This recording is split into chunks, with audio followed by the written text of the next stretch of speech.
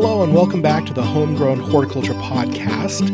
I'm with Savannah Peterson again this week, and apologies for not uploading a podcast last week. Schedules wouldn't allow it. This week we're going to be talking about billbugs and what they do to lawns and how to find damage.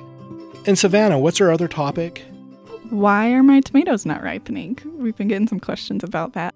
So welcome back, and we will get going. So Kentucky bluegrass billbug, can you give us some background?